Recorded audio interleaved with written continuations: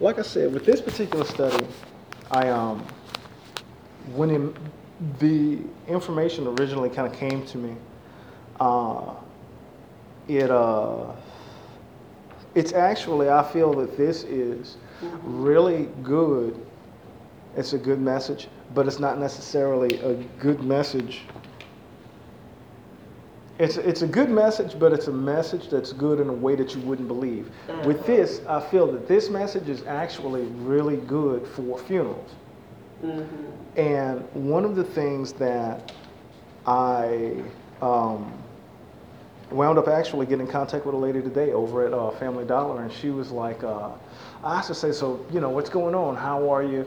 And I don't try to be one of those people that's always upbeat and energetic. I try to be real, and if I'm having a bad day, just let your hair down. Because it's almost like you're creating an unfair impression to people that you're always upbeat and and it's not going to be that way all the time. Right. But some people that you come in contact with, it's like they bring out certain aspects about your personality to where it's like, okay, well, you are glad to see them, you are happy, you are, upbeat when you see them.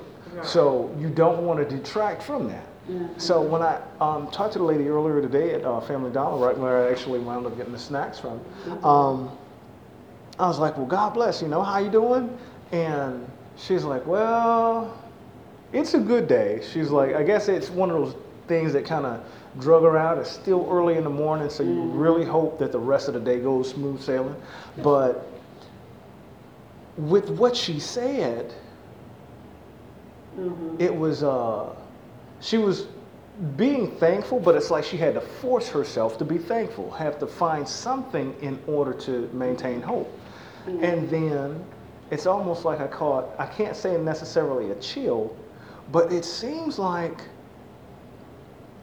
the study that I created kind of fit hand in hand with it. So I'm like, okay, let me sit here and think.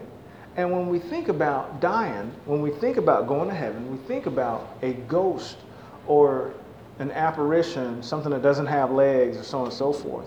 But one of the things that when we see that Jesus basically ascended, from earth back up into heaven, and then when we see that after his death, it was the third day, he showed himself to the disciples, and they were afraid because all of a sudden they were talking about Jesus, and all of a sudden he appeared in the middle of them. When Jesus appeared in the middle of them, they were afraid. They were like, okay, what's going on? And Jesus asked them, say, why do thoughts arise in your heart? He said, come here, handle me, feel me. See that a spirit does not have flesh and bones like you see that I have. Right. To me, if we could wrap our brain around that concept, that is something to know that, number one, if you die in him, he that basically believeth in me, though he were dead, yet shall he live. So you'll be able to live in him. And when you're able to live in him, the things that you have to look forward to, I hate to say it, but I mean, you would shrug off the idea about funerals. You would shrug off the idea. And that's what we're going to go into a little bit right here with this particular study. It talks about seeds. But then we go into a little bit about the equal opposite. And that's where I said that I didn't want to drag off into a negative area. But we, in a little bit, close to the last 2 or 3 pages, it goes into a little bit about the mark of the beast and what Satan is trying to transform his people into also. So, having said that, we will go into the study. One of the purposes of any Bible study is to attempt to take the audience from any given known and lead them into an unknown pertaining to the Bible truth as revealed by God through study. And like I said, I felt that what God had done for me is when God showed me that it was something to look forward to. It was something to say, look, we're going to go forward, and then when we are resurrected, we're not going to be weak and feeble. We're going to be much stronger than what we know. And that is something very much so to be excited about, actually. In John chapter 12, verse 24, verily, verily, I say unto you, except a corn of wheat fall into the ground and die, it abideth alone. But if it die, it bringeth forth much fruit. With this, Jesus is trying to open us up to the idea that certain things have to happen, but you do not have to be afraid about it. with this, Jesus possessed a high skill level to be able to deliver messages through parables, in so much that he could deliver a message and hit an intended target, and the rest of the crowd remain oblivious, except for a few, to its true meaning. Here we wish to extend the opportunity to anybody who can actually receive this message based on scriptural support. So it is saying that not everybody will be able to grasp the concept. Not everybody will be able to, but we want to attempt to try to put this message across, and attempt to open and enlighten people. Exocentric is the name of a person who, if you're speaking to an audience, you could say encoded messages or hidden messages that only a handful of people inside the audience will be able to accept. In John chapter 12, verse 24, it could easily be interpreted that Jesus was trying to convey a stronger message than agricultural topics. When we take a look at John chapter 6 and 63, it is the spirit that quickeneth, the flesh profiteth nothing. The words that I speak unto you, they are spirit, they are life. In its simplest terms, Jesus is trying to warn us that to try to invest in just the flesh by itself is futile and pointless. But preparation for the soul also has to be taken into consideration. When I attempted to look up seed cycle information about hormonal balance and menstrual cycle came up. So when I just basically Googled seed cycle, it kind of defeated the purpose. It wasn't exactly the information that I was looking for. So basically, whenever I typed in a seed of wheat and basically the cycle of a seed of wheat. So I just took just one particular agricultural topic, and this is basically what I found. The winter wheat life cycle from seedling to the supermarket. Basically, it starts with the germination, and when a mature wheat kernel is put back into the soil as a seed, it will begin to absorb water and allow for 3 seminal roots to develop. I'm trying to think. I remember the Hebrew root word gemel is also the number 3. And I know it talks about rewards and or punishments, but I know that it talks about carrying, and it talks about baskets and everything like that. And we normally put fruit in baskets.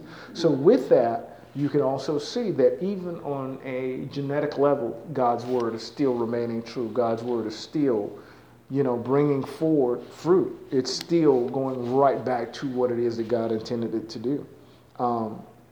This will allow for plant growth, which can bring forth food to humans on earth. But if it stays just as a seed by itself, it won't bring forth anything. Plenty of times throughout the Bible, we are encouraged to bring forth fruit in God's kingdom. Matthew chapter 7 and 19, every tree that bringeth forth not good fruit, is hewn down and cast into the fire. Wherefore by their fruits you shall know them. The life will one day return to the earth. That is why Jesus said the flesh will profit nothing. When we turn to 2 Corinthians chapter 4 and 10, always bear about the body the dying of the Lord Jesus, that the life also of Jesus might be made manifest in our bodies. For we which live are always delivered unto death for Jesus' sake, that the life of Jesus might be made manifest in our mortal flesh. So then death worketh in us, but life in you.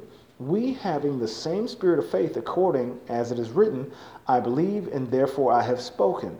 We also believe, and therefore we speak continually. And then when you go down to verse 14, I felt that this was a really important verse. Knowing that he which raised up the Lord Jesus Christ shall raise us up also by Jesus, and shall present us to you, or us with you. And then I wrote right there, the scripture is important, but I'm going to rest on that. We're just really looking at the scripture that basically says that we will be resurrected. So when we go into 1 Corinthians chapter 15 and 35, we'll just take for granted that that scripture is true, and we know that it is, that we will be resurrected. When I go into 1 Corinthians chapter 15 and 35, but some man will say, how are the dead raised up? And with what body do they come? Thou fool, that which thou sowest is not quickened or become alive, except it die. And that which thou sowest not that body that shall be, but bear grain, it may chance of wheat, or of some other grain. So with that, according to, okay, I'm going to freeze frame right there.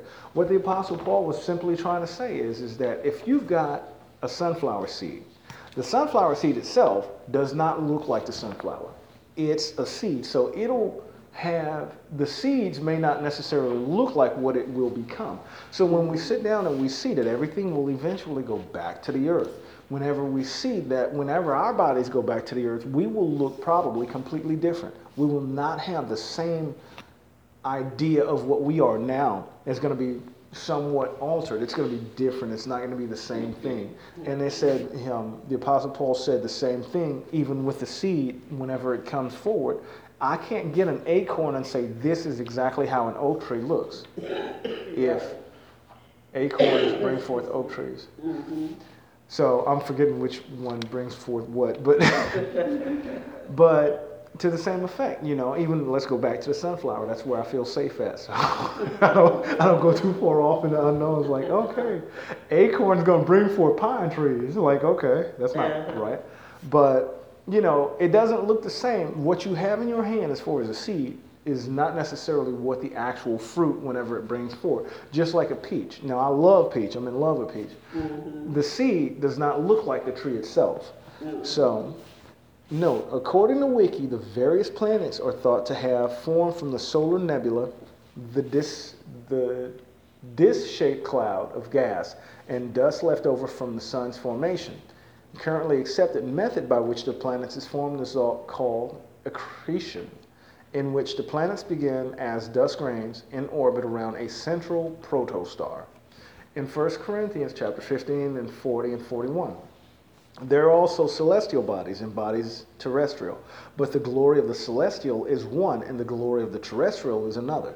There is one glory of the sun, and another glory of the moon, and another glory of the stars, for one star differeth from another star in glory.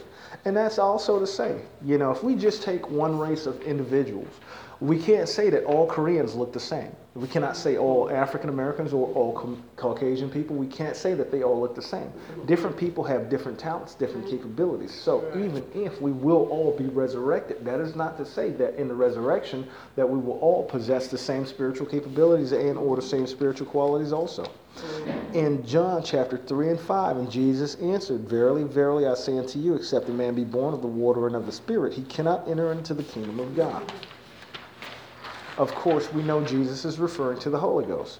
And we've got two more scriptural references beyond that with Luke chapter 24 and 49. And behold, I send the promise of my Father unto you.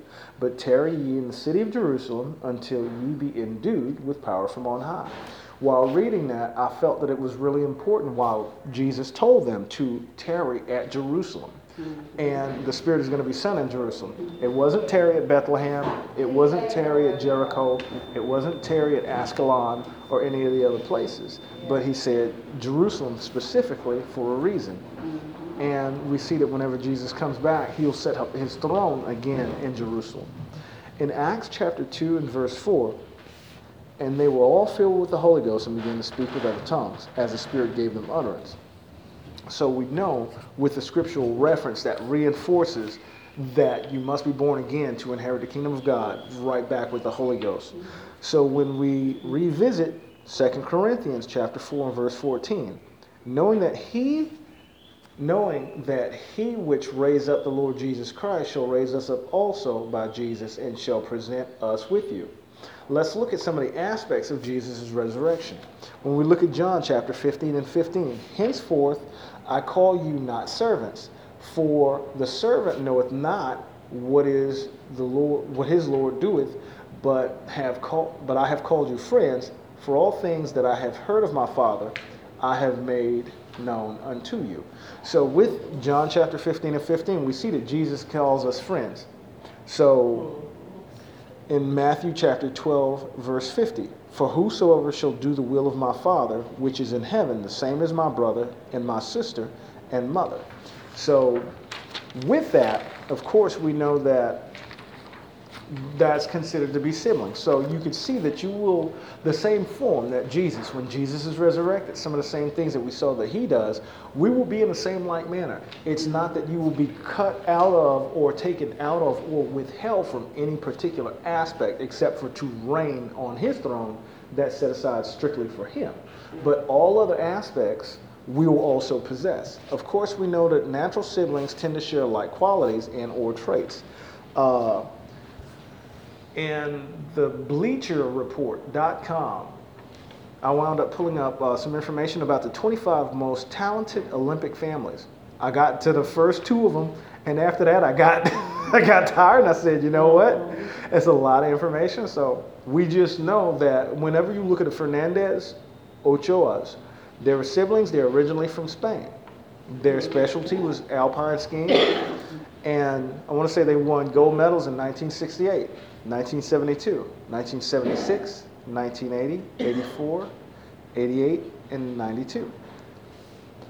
The Dodds were from England, archery, and in 1908, basically in London, they basically took away gold medals with that. And there are 25 other people, and I'm sure that there are more siblings that won a lot more medals. But if you look at Venus and Serena Williams, you know, their siblings, and or that doesn't mean that you don't have to train, that you'll automatically be grafted into that. So that means that we've got to work, we've got to train, we've got to make sure that we do what it is and be obedient to God's word.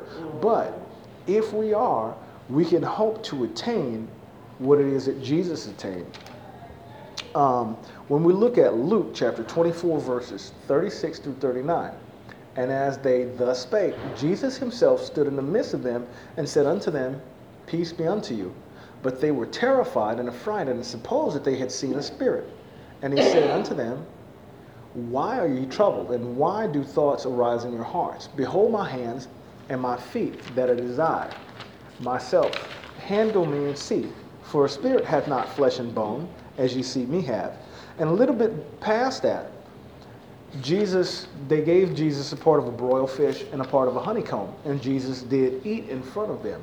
I think that was more to calm them down, to let them see that, hey, look, I'm flesh and blood.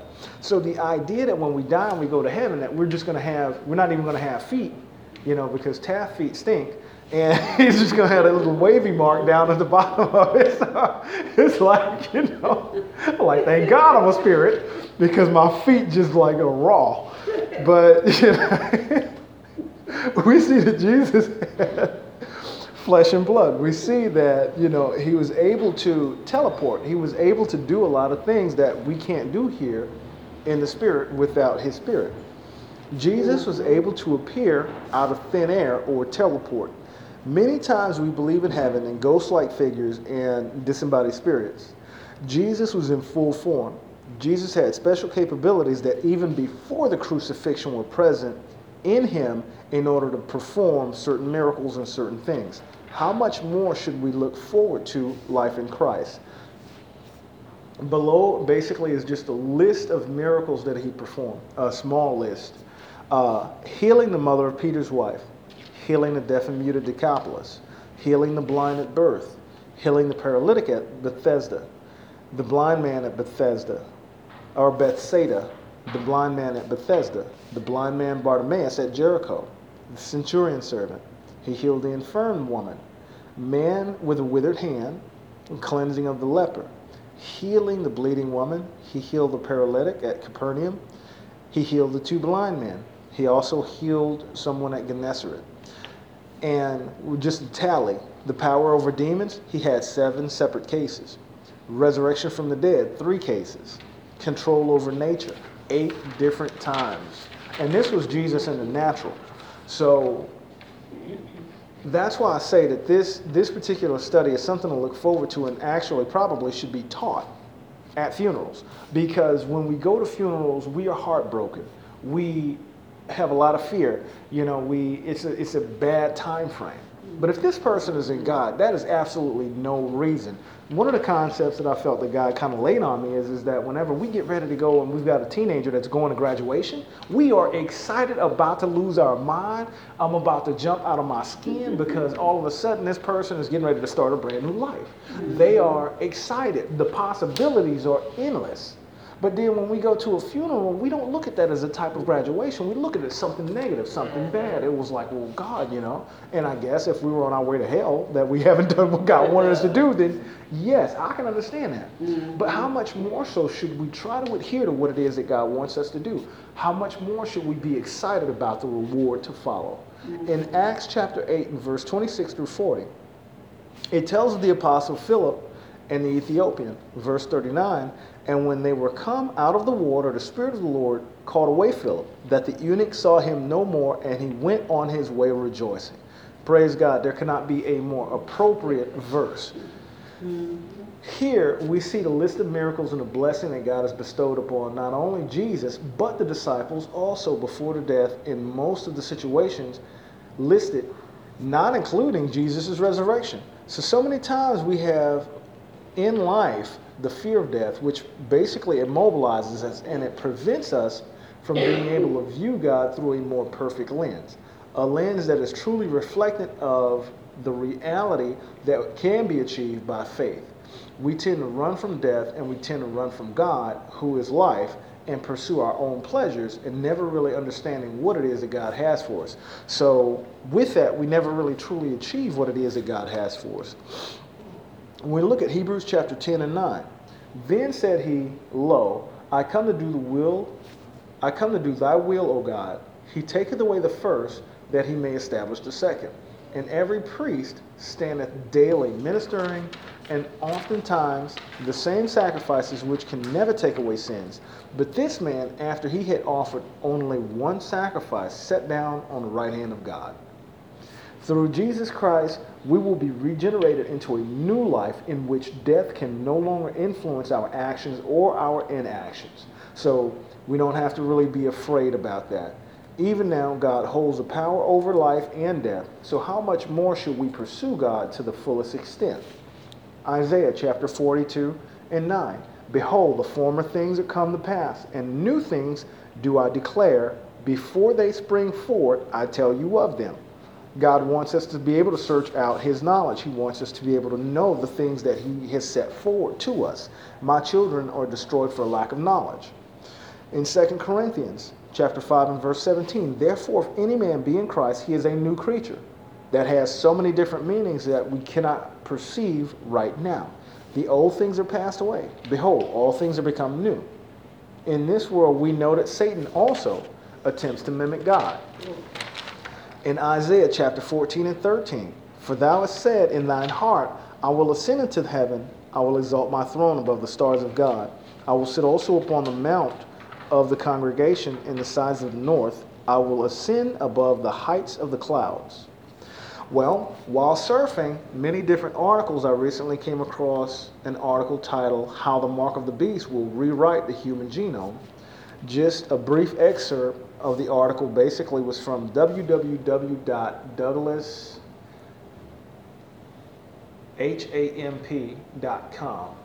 The technology known as recombinant DNA, in fact, now makes it possible for a grown man or woman to be altered at a genetic level. If a non-human gene were introduced into the human genome, then the person would no longer be fully human, but would become, by definition, a hybrid. The ancient name for the creature that is considered a hybrid is composed of different kinds, is known as a chimera. And that is also the name given to it by the scientists today. So technically, the human hybrid would no longer be human, but a hybrid or a beast. The article goes on to list Revelation chapter 13, verses 16 through 18. And he caused all, both small and great, rich and poor, free and bond, to receive the mark in their right hand or in their foreheads, that no man might buy or sell, save he that hath the mark, or the name of the beast, or the number of his name. Here is wisdom. Let him that hath understanding count the number of the beast, for it is the number of a man. And his number is 666. So when we see that this is a very real possibility, we are shaken by the understanding that our time is limited. But we also know in 2 Timothy chapter 1 and verse 7, for God hath not given us a spirit of fear, but of power and of love and of a sound mind.